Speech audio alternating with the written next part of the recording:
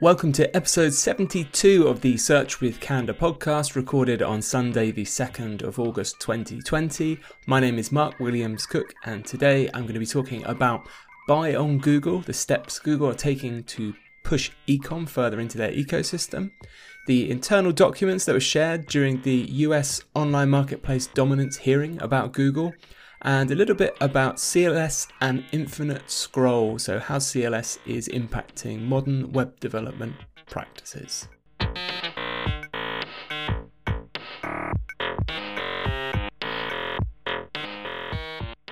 Buy on Google is now open and commission free. So what does this mean? On the 23rd of July, Google posted this. Over the past few months, we've made significant changes to help businesses reach more consumers and help people find the best products, prices, and places to buy online. We've made it free for retailers to list products on Google Shopping in the US, and we brought these free listings to search as well.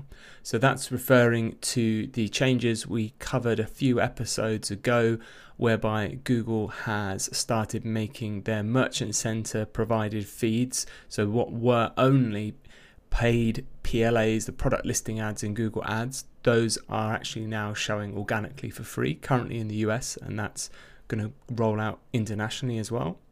Google goes on to say, today we're taking another important step to make it easier for retailers to sell on Google.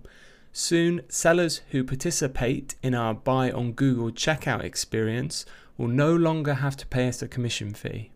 And we're giving retailers more choice by opening our platform to third-party providers, starting with PayPal and Shopify. So this is what the title of this post is referring to when it says Buy on Google is now open. They go on to say, these changes are about providing all businesses, from small stores to national chains and online marketplaces, the best place to connect with customers regardless of where a purchase eventually occurs. With more products and stores available for discovery and the option to buy directly on Google or on a retailer's site, shoppers will have more choice across the board. Here's more on what's new for retailers. So zero commission fees when customers buy your products on Google.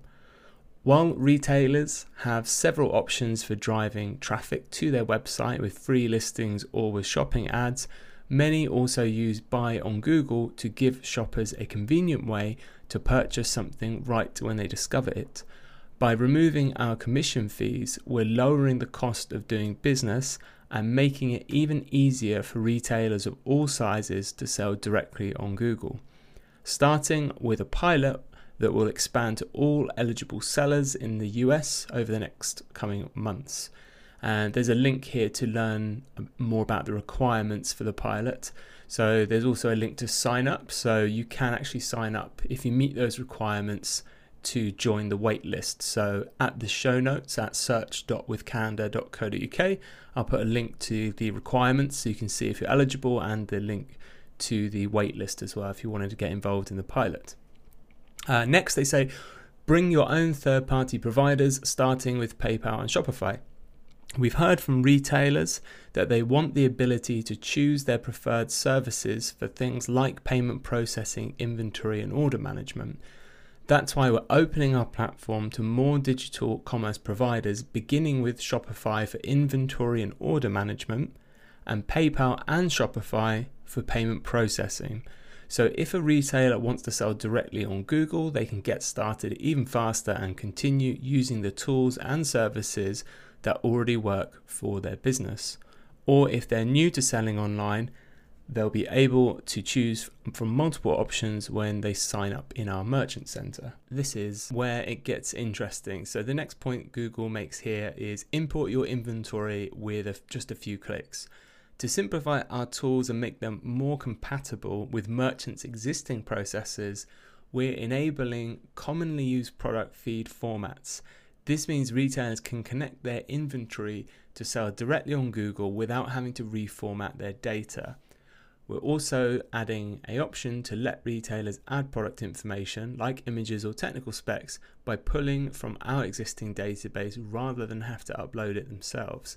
So I had a little dig around the technical requirements and the eligibility criteria here, and what they mean by commonly used product feed formats is basically if you're providing an Amazon formatted feed, that this Google service will work directly with Amazon. So it's quite clear to me that they want to make this, hey, come and sell directly, buy on Google as well at least, or instead of Amazon, because we've got no commission, very, very easy to choose from. So, it doesn't cost you anything and in terms of the actual commission, and it's not going to really cost you anything in terms of setup if you don't have to reformat the feed.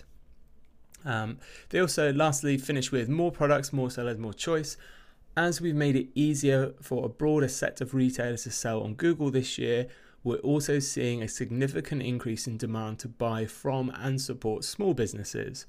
To help people discover these smaller merchants, we also plan to add a new small business filter on the Google Shopping tab, and we'll continue adding features to help small businesses participate in commerce online.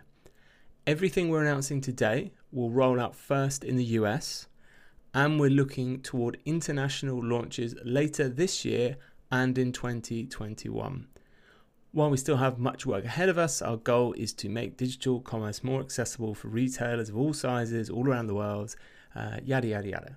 So I think it's fairly obvious kind of what's happening here. So it's commonly thought, known that Google sees Amazon as one of its largest competitors in terms of there are many people who begin now, if they have a commerce focused activity to do, they want to buy something, they will start that search on Amazon rather than Google, because obviously people have Amazon accounts, the search is good, you've got things like Amazon Prime, whereas Google obviously had previously with their paid listing ads, their shopping ads, the inventory range was much, much smaller, and you were being sent off into individual stores like a silo. So if you were trying to look for a specific product and compare prices on Google, it was very much you do a search, you go down one rabbit hole, look at a site, and then you come back to Google, and then you look at another one, and you come back and look at another one.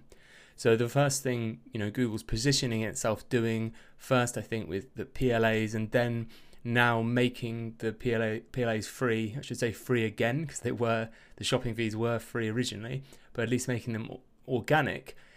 They've massively increased the amount of inventory they can show within that shopping experience. So that shopping experience in Google has got all the built-in filters, around things like price and brand that people like, want, and need when they're buying online.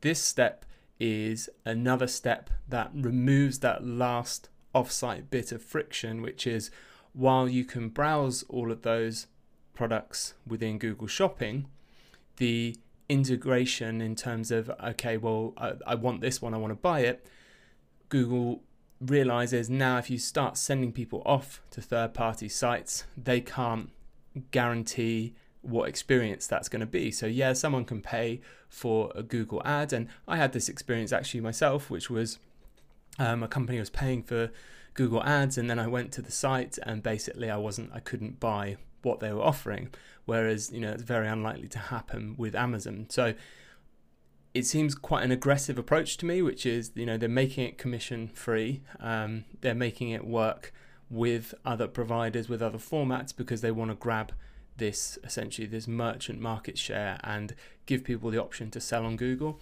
Potentially a good thing, I think, for merchants, especially with things like filters for smaller businesses. I know a lot of the complaints about Amazon are to do with Amazon either looking at product data and making their own versions of successful products, or kind of counterfeit things appearing usually from China listed on Amazon. So being able to filter to support local businesses, I think potentially is something customers might like, and more choice between, even if it is just between Amazon and Google, probably isn't a bad thing.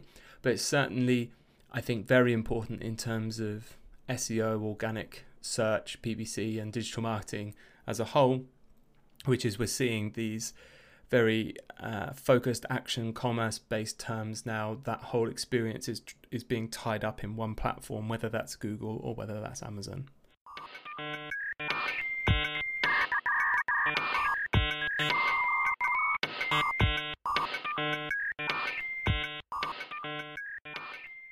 I think this is kind of a logical thing to talk about next.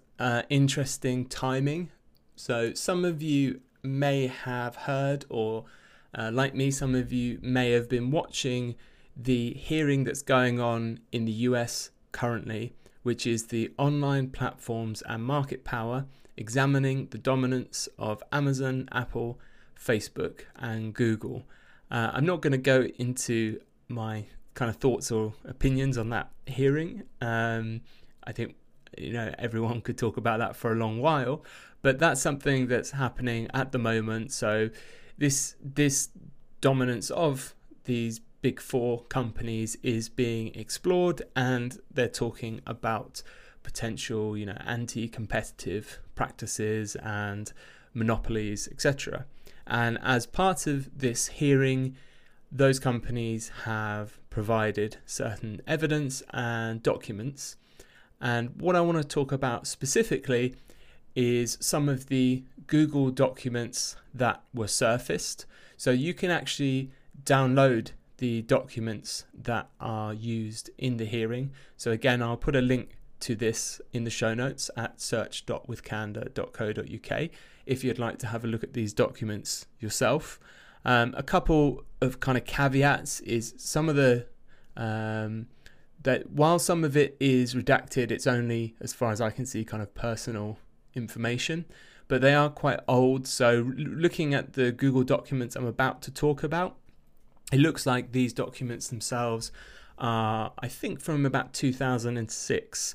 So, in terms especially of SEO, this is 14 years ago. So these are very, very, very old documents.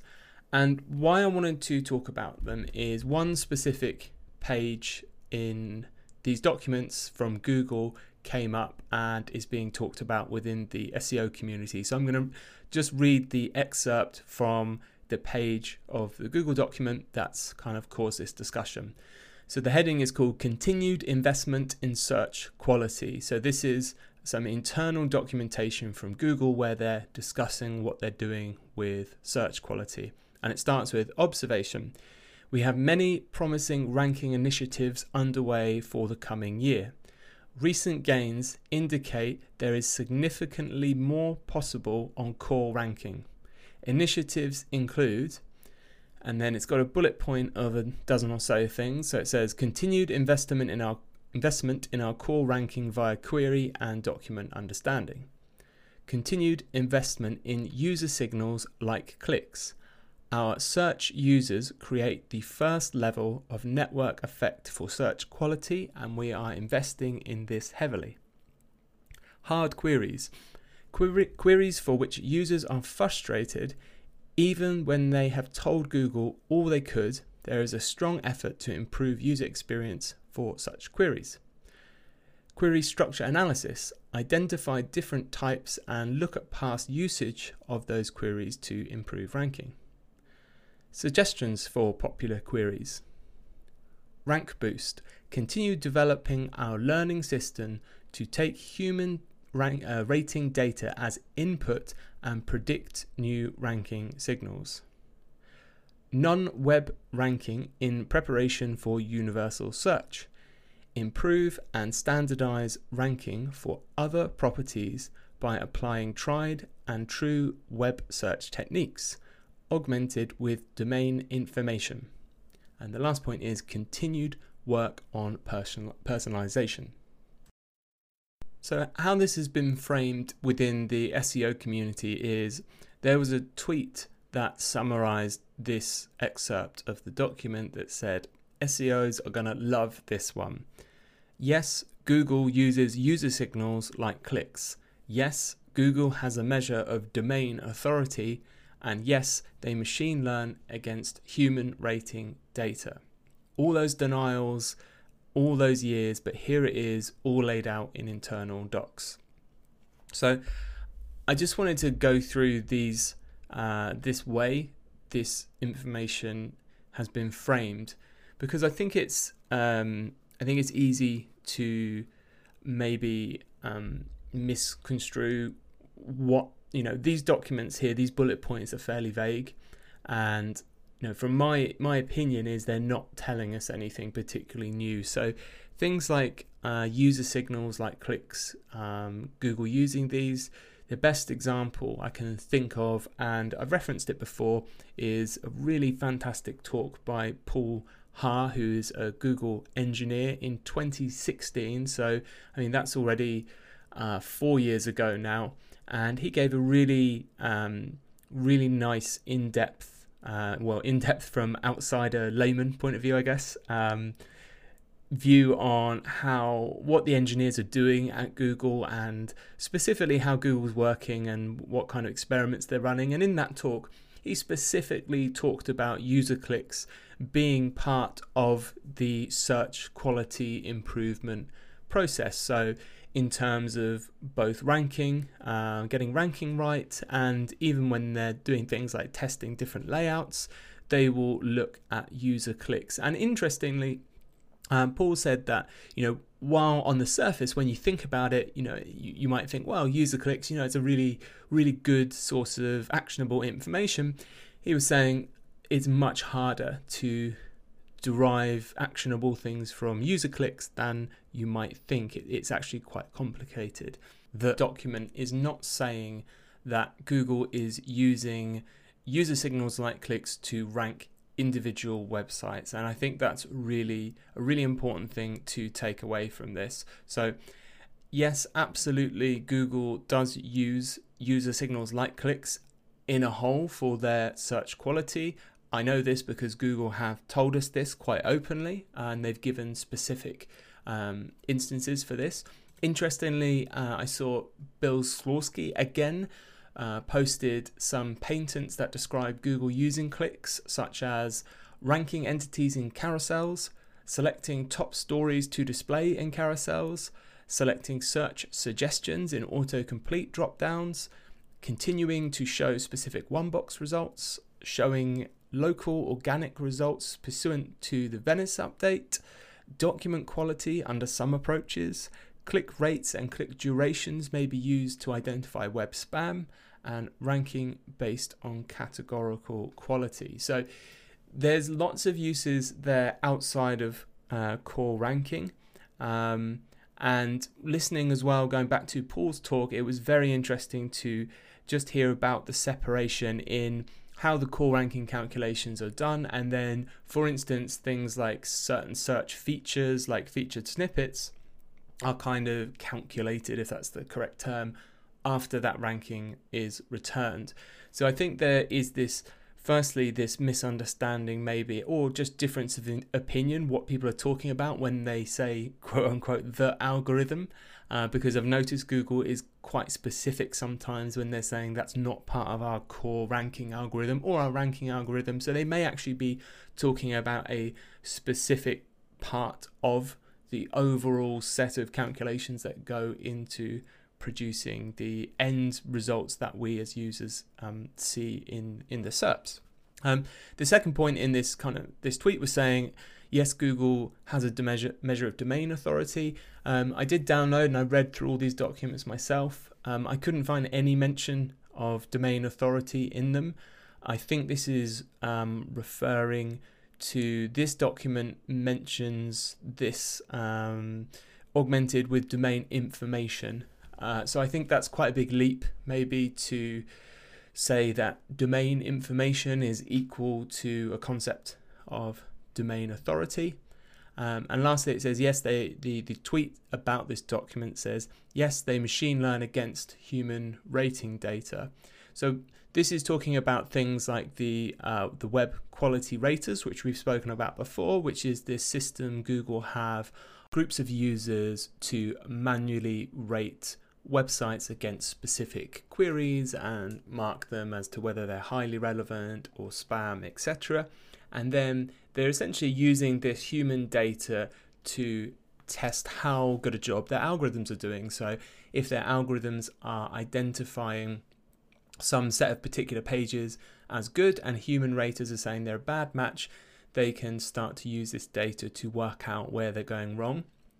Certainly what I think they're doing there is, as humans, we all have ways that we consciously and subconsciously decide whether a page is good as a whole, or if it's a good match to a specific thing that we want. And the value of having this is they're essentially getting sets of labeled data for their algorithm to compare to. So if there's whole clusters of pages that they're getting wrong, they can start running algorithms on these pages to try and pull out other factors that maybe the algorithm's currently overlooking, whether you want to call those variables or ranking factors or metrics or whatever. I've heard Google publicly talk about, which is saying they could, I didn't actually hear them saying they did, but they said they could use that data for machine learning to try and improve search quality. So, all of this, I'll put a big warning label on it for you. All of this is, my opinion, my interpretation based on things I've heard over the last 15 years working in SEO, listening to Google, listening to Matt Cutts, listening to John Mueller, listening to Martin Splitt, all the different people we're hearing from directly from Google, reading as much as I can from Google, reading the patents, talking to people like Bill, who obviously that's what he really specializes in, talking to other SEOs. To me, that kind of statement, how it's framed as if this is some big reveal of Google is doing this or doing that, just isn't quite right. In my opinion, I don't think there's anything particularly new here. It's worth mentioning as well, as Bill always does, just because something is in a patent doesn't necessarily mean it's implemented or implemented exactly in that way. But there's nothing really groundbreaking there for me. Yes, Google does use user signals with the overall search quality.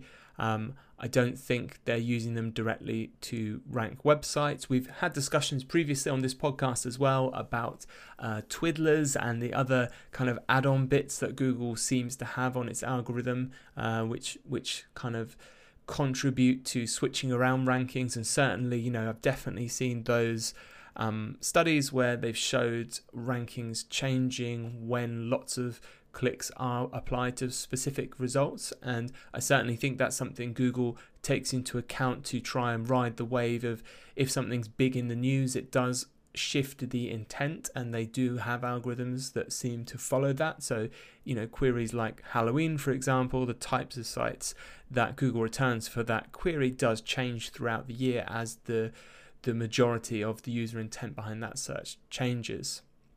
So I guess it would just be, take it within your stride. Even if those things were true, it probably shouldn't really change what you're actually doing day to day on SEO. I'm not, I guess the only other thing I'd say on that is that Google, of course, does have a very strong interest in us not knowing exactly what they're doing. And again, that's something they've been fairly, to me, fairly open about. So in their new podcast they're doing with John, Gary and Martin, Gary specifically said, well, this certain type of information could be, exploited, paraphrasing there. So they don't always go into the exact detail, and the statements are carefully worded, but I don't think there's any sort of particular big new information in this document. But still interesting. Go and have a read of it. Make your own mind up. And if you disagree, of course, do let me know. Do tweet me. Always happy to have these conversations with you.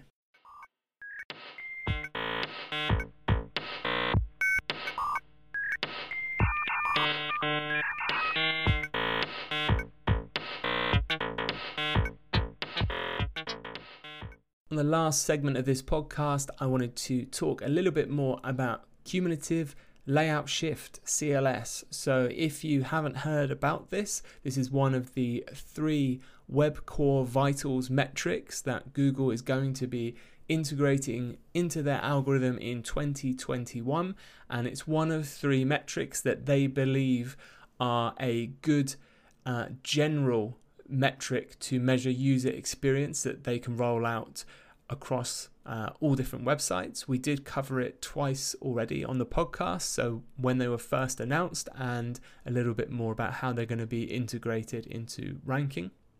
So CLS specifically stands for Cumulative Layout Shift, and it's a measure of how much your website is kind of shifting around as it loads or on interaction. So the more shifting around it does, that's seen as a negative thing in terms of user experience. So quite commonly I've seen it happen on very advert heavy websites where you click in on some kind of clickbait advert, you start reading the article, maybe they want to get you to click through one of these slideshows or next lists, and just before you go and click, some more stuff loads in, and you end up clicking on the ad or something. It can be really frustrating. So I found a really interesting post about CLS and modern web development. It's by Adi Osmani, who is the engineering manager who's working on Google Chrome. And his post was entitled Infinite Scroll with Layout Shifts. And I found this really interesting. So he talked about the 3 patterns that we have with content and how we organize large amounts of content. So I'll go through his definitions of these just to give you a little intro as to what the post is about. So he talks about pagination. So this is, obviously, if you're not aware of pagination, this is the dividing the content of a site or search results into pages. It's still the most popular strategy in terms of user experience. Pagination gives us a sense of a specific location, such as a URL, and a choice of where to go next. It's a model that works well for accessibility and SEO, and it's widely used. Because pagination requires a click to navigate to the next page, there's an argument it has more friction for engagement compared to infinite scrolling on mobile, but your mileage may vary. One of the other techniques we use is load more. So load more is a hybrid between pagination and infinite scrolling. A user must click or tap a load more button for new content to be loaded in. It gives users a feeling of control over the content with more logical breaks.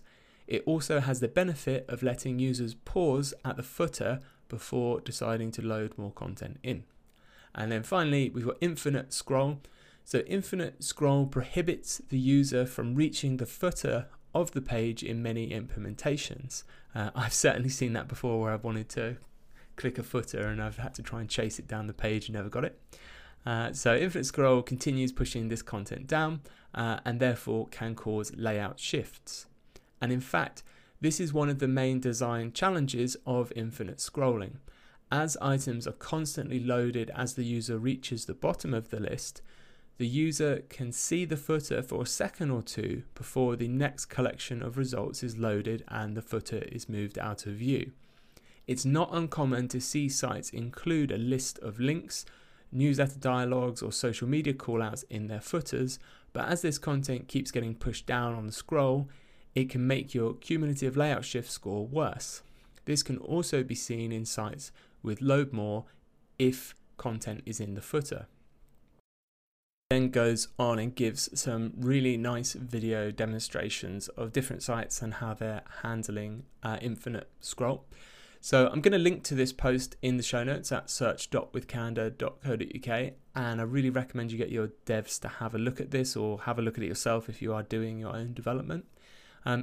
Adi boils it down to 3 tips which I'll go through now to help your CLS score in terms of infinite scroll, which is number 1, to reserve enough space for content that it may be loaded in before the user scrolls to that part of the page.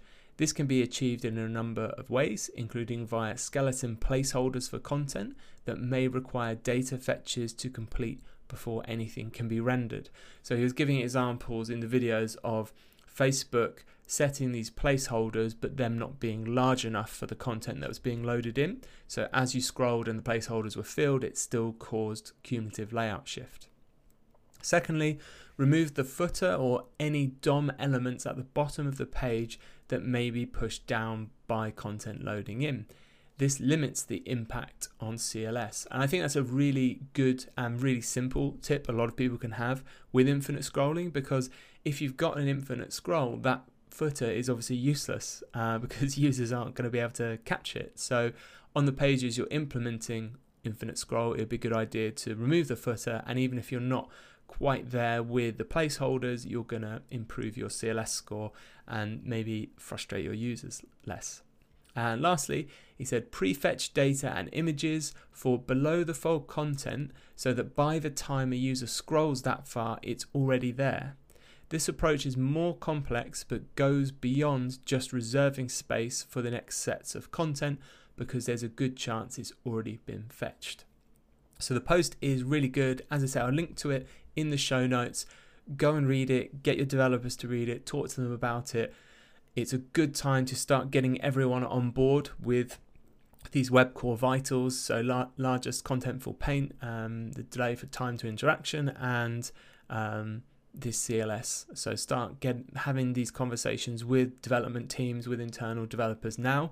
Let them know what those metrics are, get them to be measuring them on sites, let them know it's going to have an SEO impact in 2021, and it's a good set of three metrics we can use for user experience that aren't just based around speed. So speed does not equal good user performance. They're different things.